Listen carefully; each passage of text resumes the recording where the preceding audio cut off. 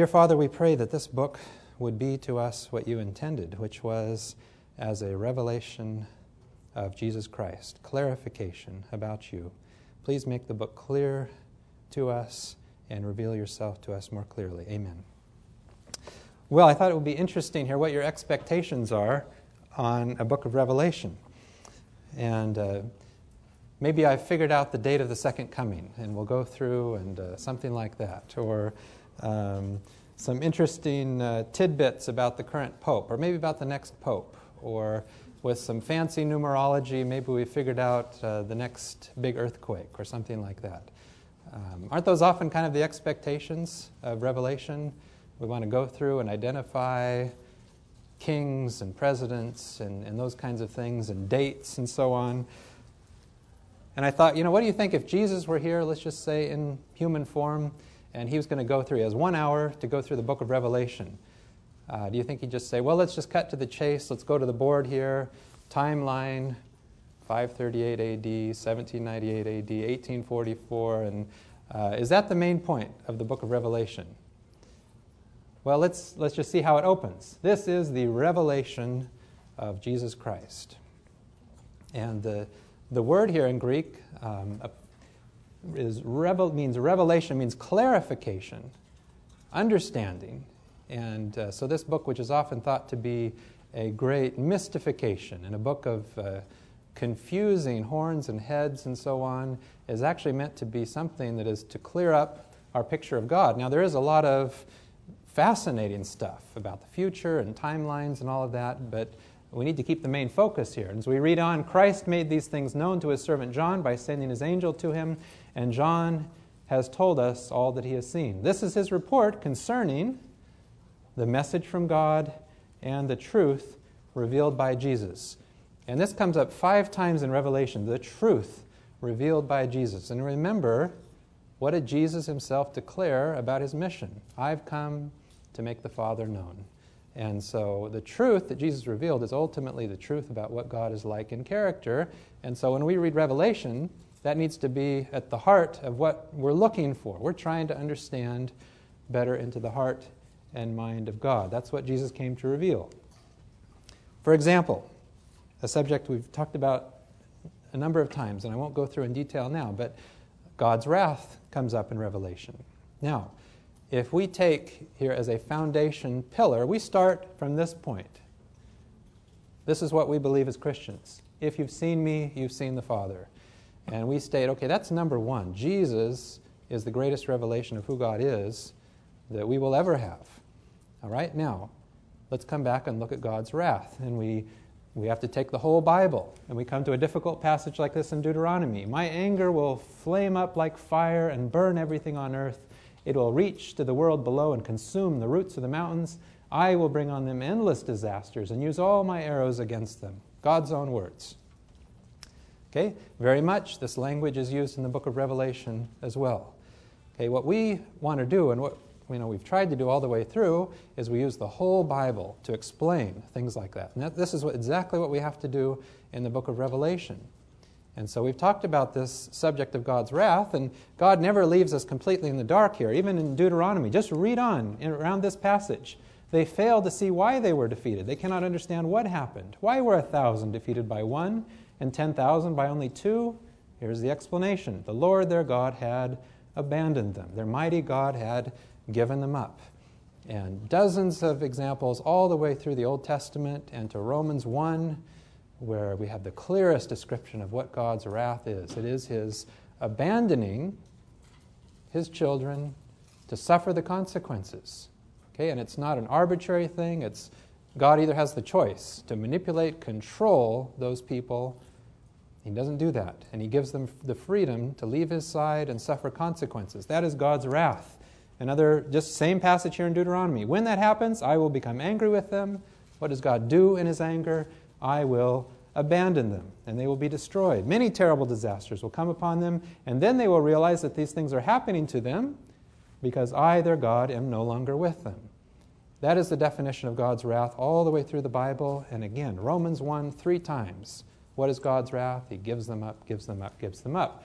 So we have to have all 65 books of the Bible in mind Now, as we come to the book of Revelation, and we read about, in Revelation 16, go and pour out the 7 bowls of God's anger on the earth. And this does not just stand alone, independent of the whole rest of the Bible. We use the rest of the Bible to understand this. What happens when the plagues are sent out upon the earth? How is God involved in this? And I know a number of you here are Seventh-day Adventists, so I thought, just in case you don't believe me, here's at least the most well-known Seventh-day Adventist who said this about the plagues. I was shown that the judgments of God would not come directly out from the Lord upon them, but in this way. They place themselves beyond His protection. He warns, corrects, reproves, and points out the only path of safety. Then if those who have been the objects of His special care will follow their own course independent of the Spirit of God after repeated warnings, if they choose their own way, then He does not commission His angels to prevent Satan's decided attacks upon them. It is Satan's power that is at work at sea and on land, bringing calamity and distress and sweeping off multitudes to make sure of his prey. And storm and tempest, both by sea and land, will be. For Satan has come down in great wrath. He is at work. He knows his time is short, and if he is not restrained, we shall see more terrible manifestations of his power than we've ever dreamed of. This is, for my way of thinking, fits very well with the definition of God's wrath all the way through. So God removes His protection, and then these horrible things happen. But again, we have to use the whole Bible to come to that opinion when we look at the book of Revelation.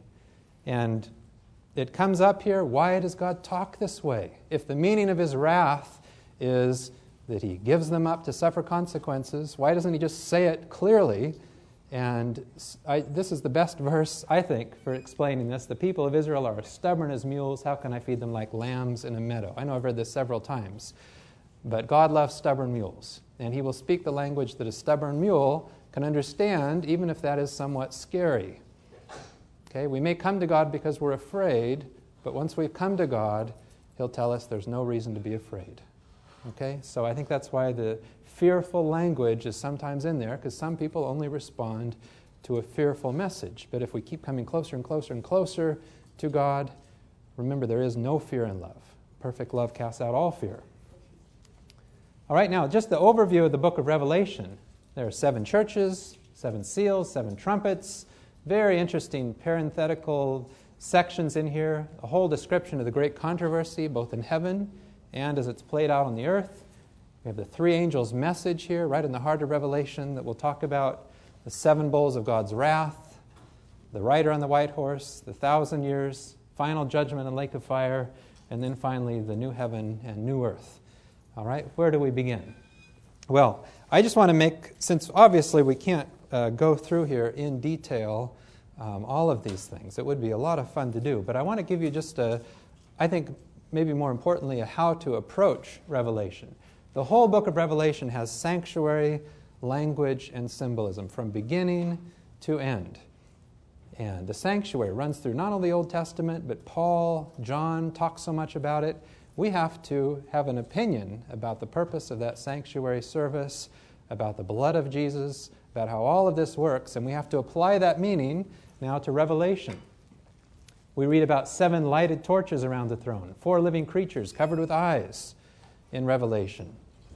All right? Well, how do we understand this? We have to read Ezekiel. Remember the wheels within the wheels, and we get the same description there in Ezekiel. Okay, so we need to come with that understanding. We read about 2 olive trees, and that should bring us back to the book of Zechariah, where we read about these 2 olive trees. We read about locusts in Revelation. Well, now we have to read the book of Joel and try to understand about those locusts in Joel. And we read in Isaiah that the tail is the prophets whose teachings are lies. Now that's very interesting. I think we need to incorporate that. That gives us a clue, perhaps, about what these locusts are doing. We read about a description of Babylon in Revelation. Well, where do we read about Babylon? The whole book of Jeremiah, much in Isaiah. It's Old Testament. And we read about the huge dragon who was thrown out, that ancient serpent named the devil, or Satan, that deceived the whole world. And we've talked about why at the tree, when that snake was there, how it is Satan all the way through the Old Testament, is very much, he's there, but he's king of Tyre, king of Babylon. It's very much veiled in the Old Testament. God exposed him in the New Testament and defeated him because he didn't want those people in the Old Testament to worship this powerful deity. But now it's very clear. Who was that ancient serpent at the tree? Named the devil. We're still not sure. Satan, that deceived the whole world. So it becomes very clear, and it's now at this point in Revelation that we get detailed descriptions about what happened with this war up in heaven. And then we come to the eternal message of good news, the third angel's message. And we don't read this independently of the rest of the Bible. The good news, as we could show from just dozens of examples, Old and New Testament, the good news is that God is just like Jesus in character. Good news is about God. We take that definition now, and we read through the third angel's message, and now that is very insightful about what it is that we should be preaching. We come to a description of hailstones. Again, let's look through the Old Testament. Isaiah 28 is an incredible chapter that talks about very end-time events. God's strange act is described right here in Isaiah 28. And we read, hailstorms will sweep away all the lies you depend on. Each new message from God will bring new terror. Okay, I'm not trying to go through a detail of every account, but my point is the Bible is the alphabet that helps us to explain this last book of the Bible. We read about merchants in the book of Revelation. No one could buy or sell without this mark. That is the beast's name or the number that stands for the name. Okay, what does that mean? And I thought as a child, or perhaps was told, ATM cards won't work at some point. We can't buy or sell. Well, let's just think about what does the Bible describe here with these merchants? Well, we go back and read Ezekiel 28, which is an incredible chapter that describes Satan, who lived in God's very presence among the stones of fire, and then we read about what he did. In much buying and selling, you turned violent, you sinned. I threw you disgraced off the mountain of God. I threw you out. You, the anointed angel, cherub, no more strolling among the gems of fire for you. Okay, colorful description in the Message Bible, but read it in any version. Okay, he began buying and selling. What did Satan actually do? Remember, this was not a war where lightning bolts were being thrown back and forth. No tanks. It wasn't that kind of a battle. This was a war that was ultimately one of lies and deception. He was buying and selling a false picture of who God is. Okay, we want to apply that now. What does this mean going on here? Well, we read on about these merchants in Revelation 18. The merchants of the earth also cry and mourn for her because no one buys their goods any longer. I would take this to be a very positive thing. No one's buying the lies anymore. Okay, but we're not going to come to that conclusion, I think, unless we've perhaps read about these merchants throughout the entire Bible. And, of course, fire. Revelation is a book full of symbols. And I've said we've used the whole Bible to understand the symbolic language. Now, but this is not a symbol, right? Well, we read Jesus' words, I came to set the earth on fire, and how I wish it were already kindled. Okay, well, did Jesus say, I can hardly wait to burn this place up? Okay, what did Jesus mean? Well, let's just read through here. This is Revelation 19, and I want to read through this whole passage of Jesus coming back. And let's determine what is an actual, literal reality and what is a symbol. Okay, I saw heaven standing open, and there was a white horse, and its rider named Faithful and True. With integrity he judges and wages war. His eyes are flames of fire. Okay, now this is Jesus. How much of this, have you seen a picture of the second coming with Jesus coming back on a white horse? I guess actually I have, but that's not usually the common way that we think about it. Does he actually have flames of fire in his eyes? What's the meaning? Well, on his head are many crowns. Have you seen a picture with Jesus coming back with many crowns on his head? Well, this is a significant meaning. He has a name written on him, but only he knows what it is. And you read on in the first few chapters of Revelation, we get a name that only we know what it is. Okay, again, a very significant meaning to this. He wears clothes dipped in blood. Will Jesus come back with clothes dipped in blood And when we look up in the clouds, that's what we'll see. And his name is the Word of God. The armies of heaven, wearing pure white linen, follow him on white horses. Is this what you expect in the clouds? Everyone comes back on a white horse. A sharp sword comes out of his mouth to defeat the nations. Will he actually come back with a sword out of his mouth? Or does this have a very significant meaning? He will rule them with an iron scepter and tread the winepress of the fierce anger of God Almighty. Okay, we apply our understanding of God's wrath, his anger, all the way through the Bible, and now we understand perhaps what this means. On his clothes and his thigh he has a name written, King of Kings and Lord of Lords. Again, a significant meaning. Now, I saw an angel standing in or on the sun. He cried out in a loud voice to all the birds flying overhead. Now, will there actually be at this point an angel physically standing on the sun? No, this is a very, very significant message that's given. And it calls out to the birds flying overhead, "Come, gather for the great banquet of God, eat the flesh of kings, generals, warriors, horses, and their riders, and all free people and slaves, both important or insignificant people." Now, will there actually be birds coming to eat the flesh of people that die at the second coming? Well, this brings us back to Ezekiel, where we get this description of the birds coming to eat the flesh. Has meaning. Okay, I saw the beast, the kings of the earth and their armies gathered to wage war against the rider on the horse and his army. Okay, so imagine all the jet fighters and tanks mobilizing out to fight off here the coming of Jesus. The beast and the false prophet who had done miracles for the beast were captured. By these miracles, the false prophet had deceived those who had the brand of the beast and worshipped its statue. Okay, there's meaning. We're not worshiping a relic. There's a meaning to that statue. Both of them were thrown alive into the fiery lake of burning sulfur. Now, as many of you have probably grown up, what is the false prophet and the beast? Isn't this a false religious political system that tries to enforce things? How do you throw a system into a lake of fire? Well, the rider on the horse killed the rest with the sword that came out of his mouth.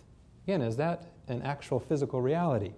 And then all the birds gorged themselves on the flesh of those who'd been killed. Okay, so they're burned up in a lake of fire, and then the birds come and eat. Again, this is all very, very potent with meaning. But what is it that we usually pick out of here and say, okay, they may all be symbolic, but there's one thing that is real, and that is the fire. God does burn them up. That one thing is very clear. Well, for those of you who haven't been here in the past, and I don't want to spend the whole time now going through the fire again, but we talked about this in detail with the book of Joel and also in James also.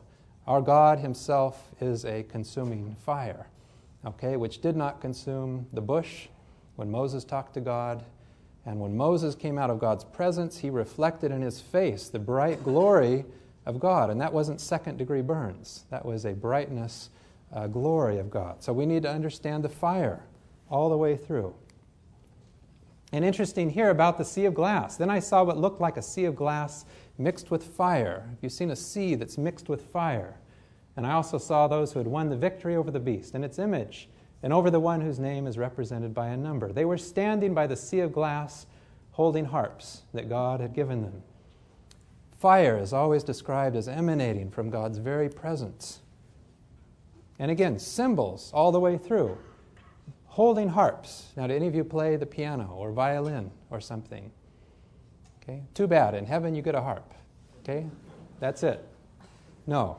Okay, again, there's a meaning to this. It's not one instrument only that we are allowed to have in heaven.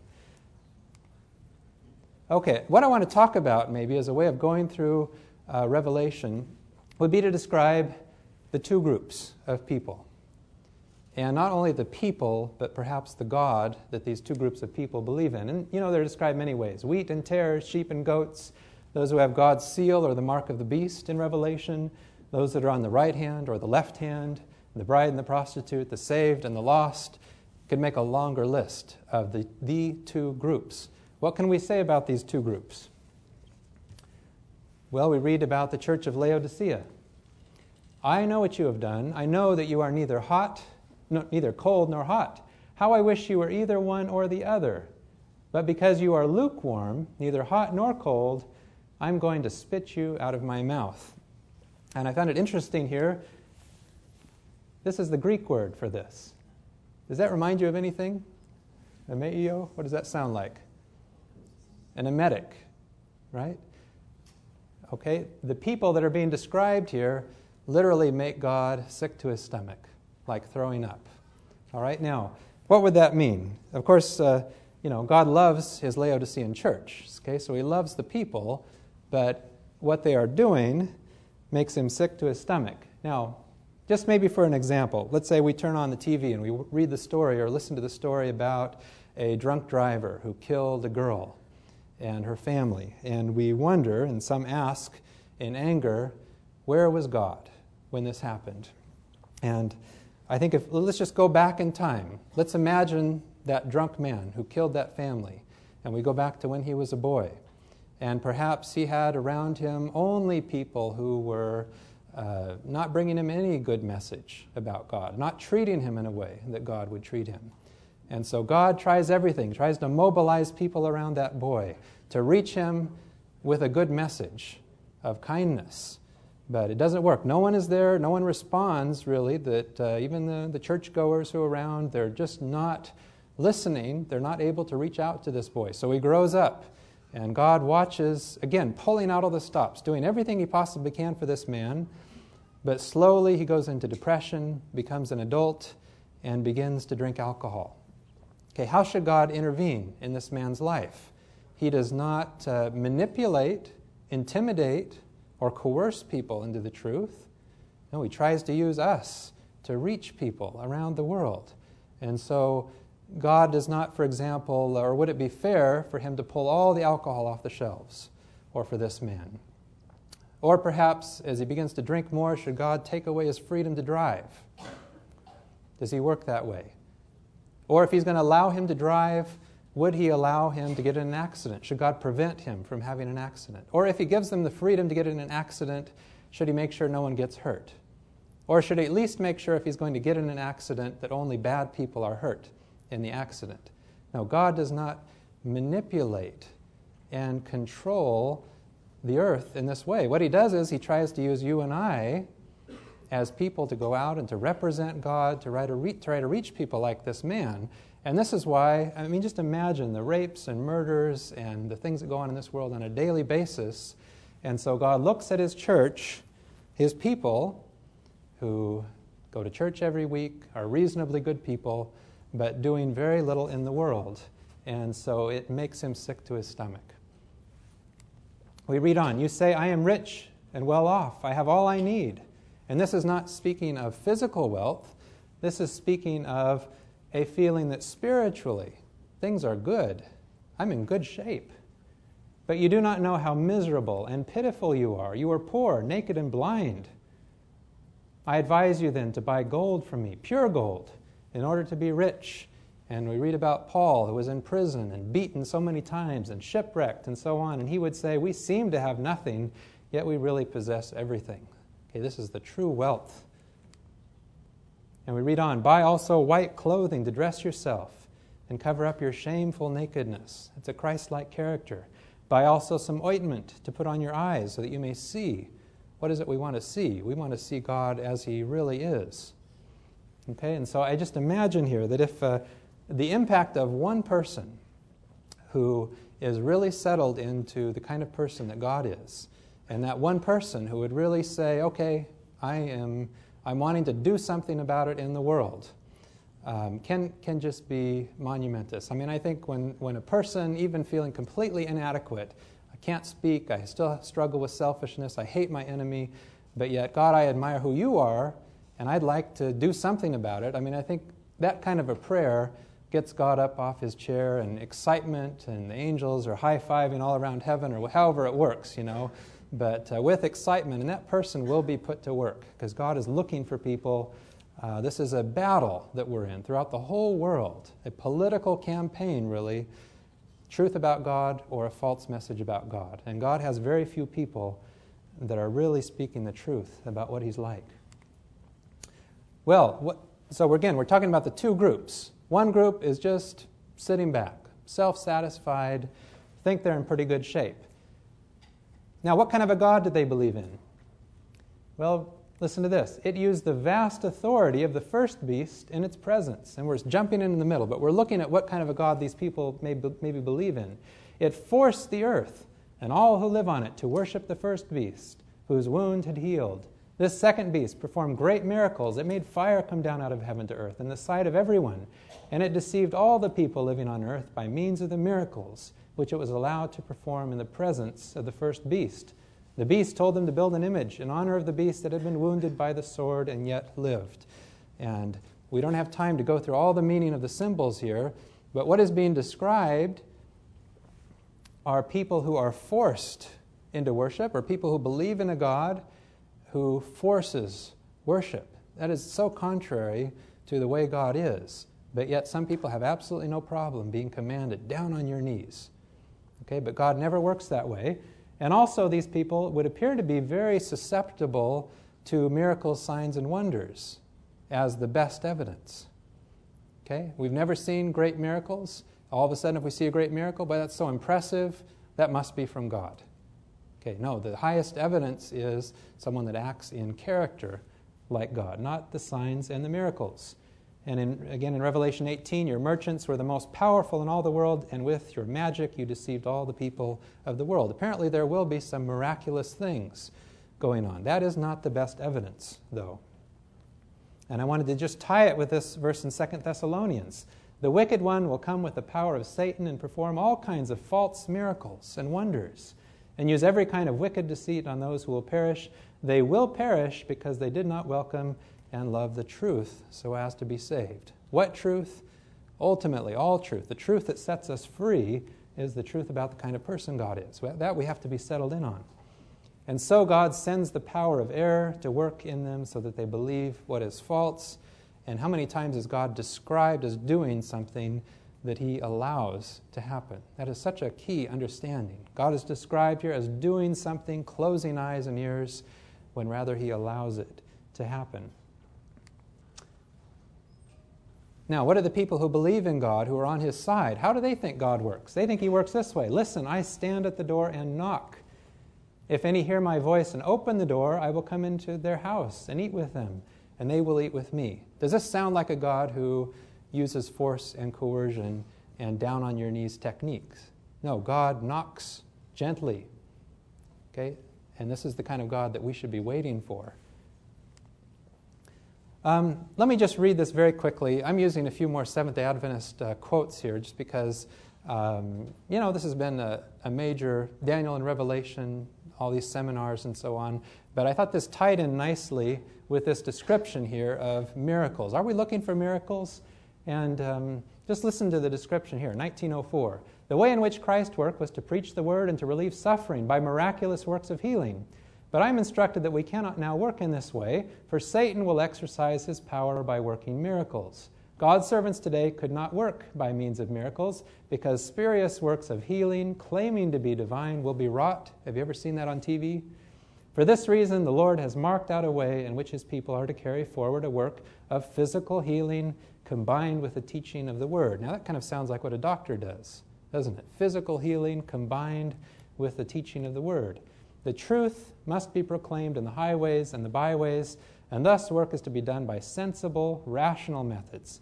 We are to keep as far from the theatrical and the extraordinary as Christ kept in His work. And I like that, because even when Christ did a spectacular miracle, what did He do? Be quiet. Don't tell anyone. And He slipped away. And so even when He would, what do you see now? If there's a miracle at one of these things you might watch on TV, boy, it's trumpeted up and, all of that. No, Jesus, and I'm not saying there won't be any miracles for God's side in the end, but it's done in a different way than the spectacular and the theatrical. Okay, now let's contrast those people with people perhaps who are on God's side. The dragon was furious with the woman and went off to fight against the rest of her descendants. What do we describe about these people? All those who obey God's commandments. Does that mean they keep the 10 Commandments? Well, yes, but what does ultimately all law point to? All law points to love God and to love neighbor. So I would say ultimately this is describing a people who love others. and are faithful to the truth revealed by Jesus. Faithful to the pillar that God is just like Jesus in character. And it's repeated so many times. I am a servant together with you and with other believers, all those who hold to the truth that Jesus revealed. We believe God is just like Jesus. We're settled on that. Worship God, for the truth that Jesus revealed is what inspires the prophets all the way through the Bible. That has been the message God has been trying to get through about what he's like in character, just like Jesus. I also saw the souls of those who had been executed because they had proclaimed the truth that Jesus revealed and the Word of God.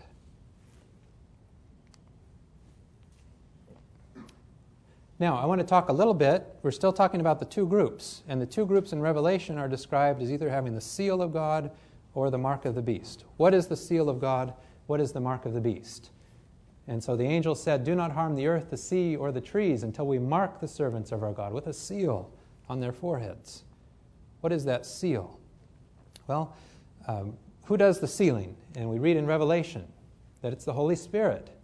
And you also became God's people when you heard the true message, the good news that brought you salvation. You believed in Christ, and God put his stamp of ownership on you. And most of your versions read seal. Stamp of ownership, seal on you by giving you the Holy Spirit he had promised. Okay, so what we want to understand then in the sealing is what's the function of the Holy Spirit. I like the Message Bible here. Signed, sealed, and delivered by the Holy Spirit. Okay, and again in Ephesians, and do not grieve the Holy Spirit by whom you were sealed for the day of redemption. So when we talk about an outpouring of the Holy Spirit, it is involved in this sealing process. Well, Jesus in the upper room, we've been through these, but it's so important. This was just before Pentecost. When the Holy Spirit would come, he made it very clear. This is the function of the Holy Spirit. The Helper will come, the Spirit who reveals the truth about God. If there is to be a latter rain outpouring of the Holy Spirit, this will be at its heart a revelation of the truth about God. That he's powerful, that he's bright. No, a revelation of what God is like in character. And he wanted to make sure they didn't miss the point. When the Spirit comes, what does he do? Who reveals the truth about God, he'll lead you into all the truth. Truth about what? Truth about what God is like in character. I will ask the Father, he'll give you another helper who will stay with you forever. He is the Spirit who reveals the truth about God. This is in the upper room. They're just about to get the Holy Spirit, and he's just telling them again and again and again, this is what the Holy Spirit's going to bring to you. The world cannot receive him because it cannot see him or know him, but you know him because he remains with you and is in you.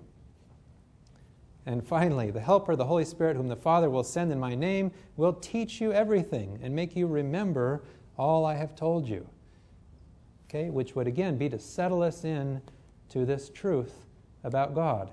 And again, in case, well, an interesting passage here on the sealing. It is not any seal or mark that can be seen, but a settling into the truth, both intellectually and spiritually, so they cannot be moved. Okay? I agree with this description here of the sealing. It is to be settled into the truth about what God is like. Now, another description of these people who are settled into the truth.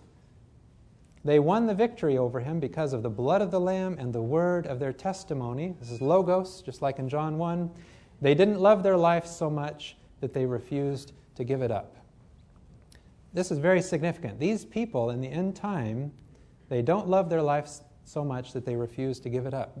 This is the ultimate, right? Jesus came, no greater love has a man than to lay down his life for a friend. And apparently God will have a people in the end who are the same way.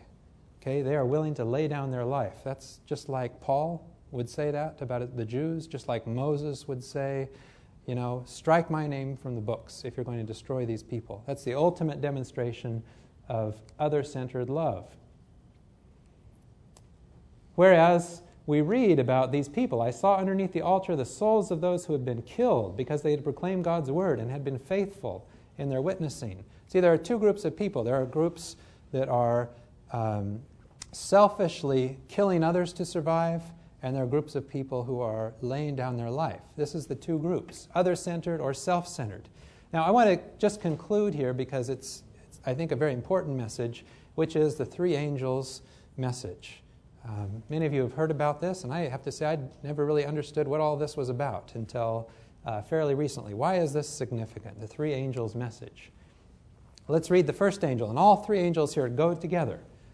But then I saw another angel flying high in the air with an eternal message of good news to announce to the peoples of the earth, to every race, tribe, language, and nation.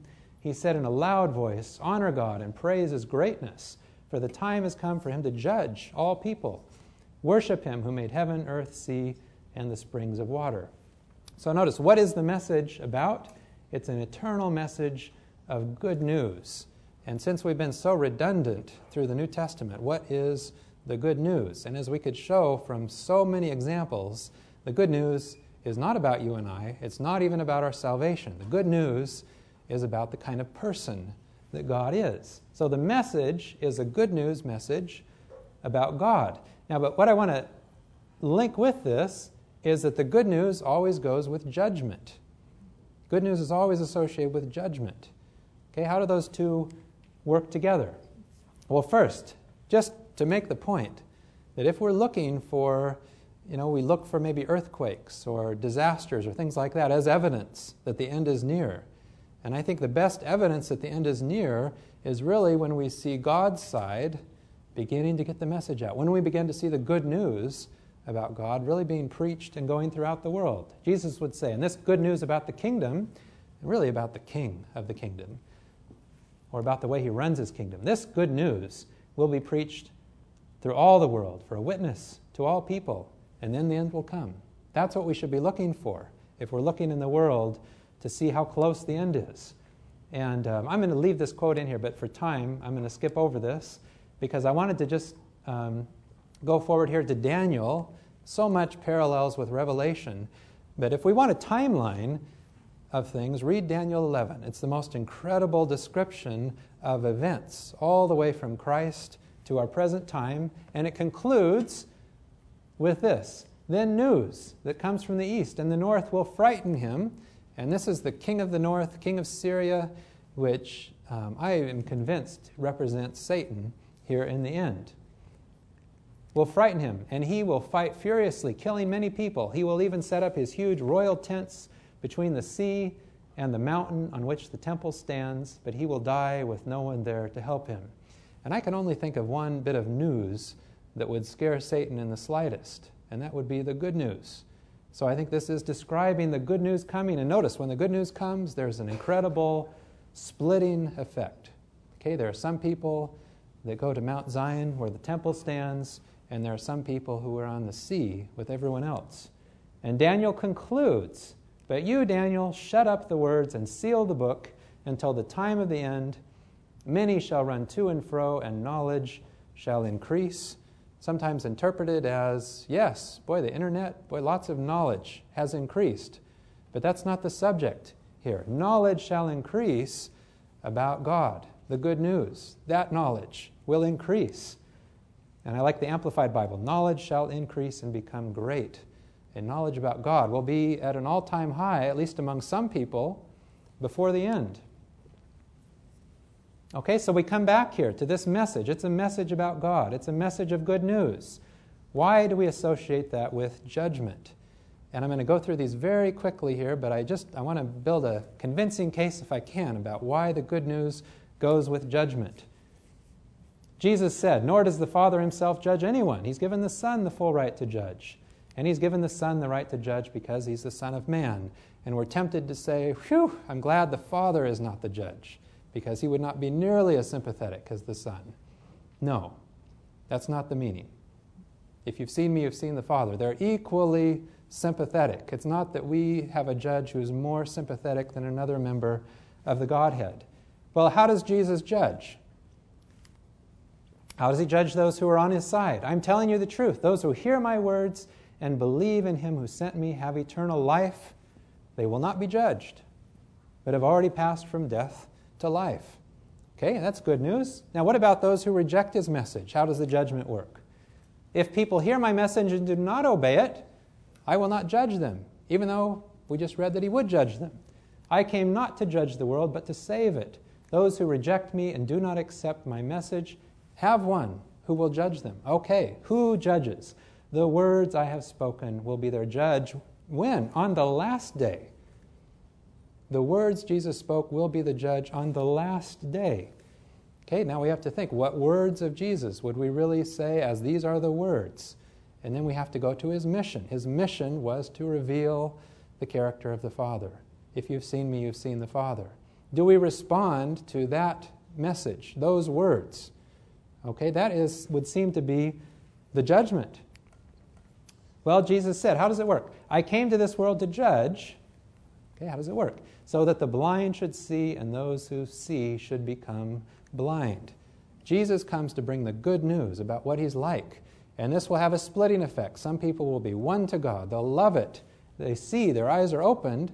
Some people will not like it. They'll close their eyes. They'll be blind. The good news will cause people either to come to it and to God or to reject it. It has a splitting effect.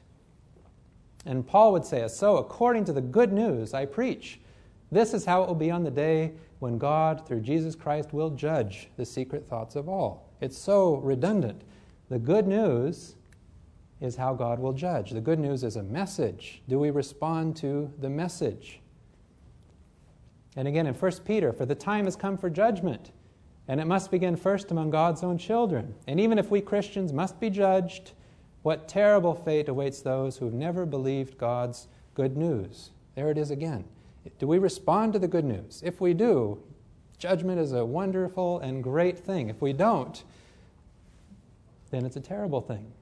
And I'll just read the key passage here in 2 Thessalonians of what happens when Jesus comes back with his mighty angels in a blazing fire. He will take revenge on those who refuse to acknowledge God. We need the whole Bible to understand what that means. And on those who refuse to respond to the good news about our Lord Jesus. That is how it works.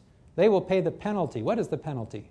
By being destroyed forever, by being separated from the Lord's presence and from his glorious power.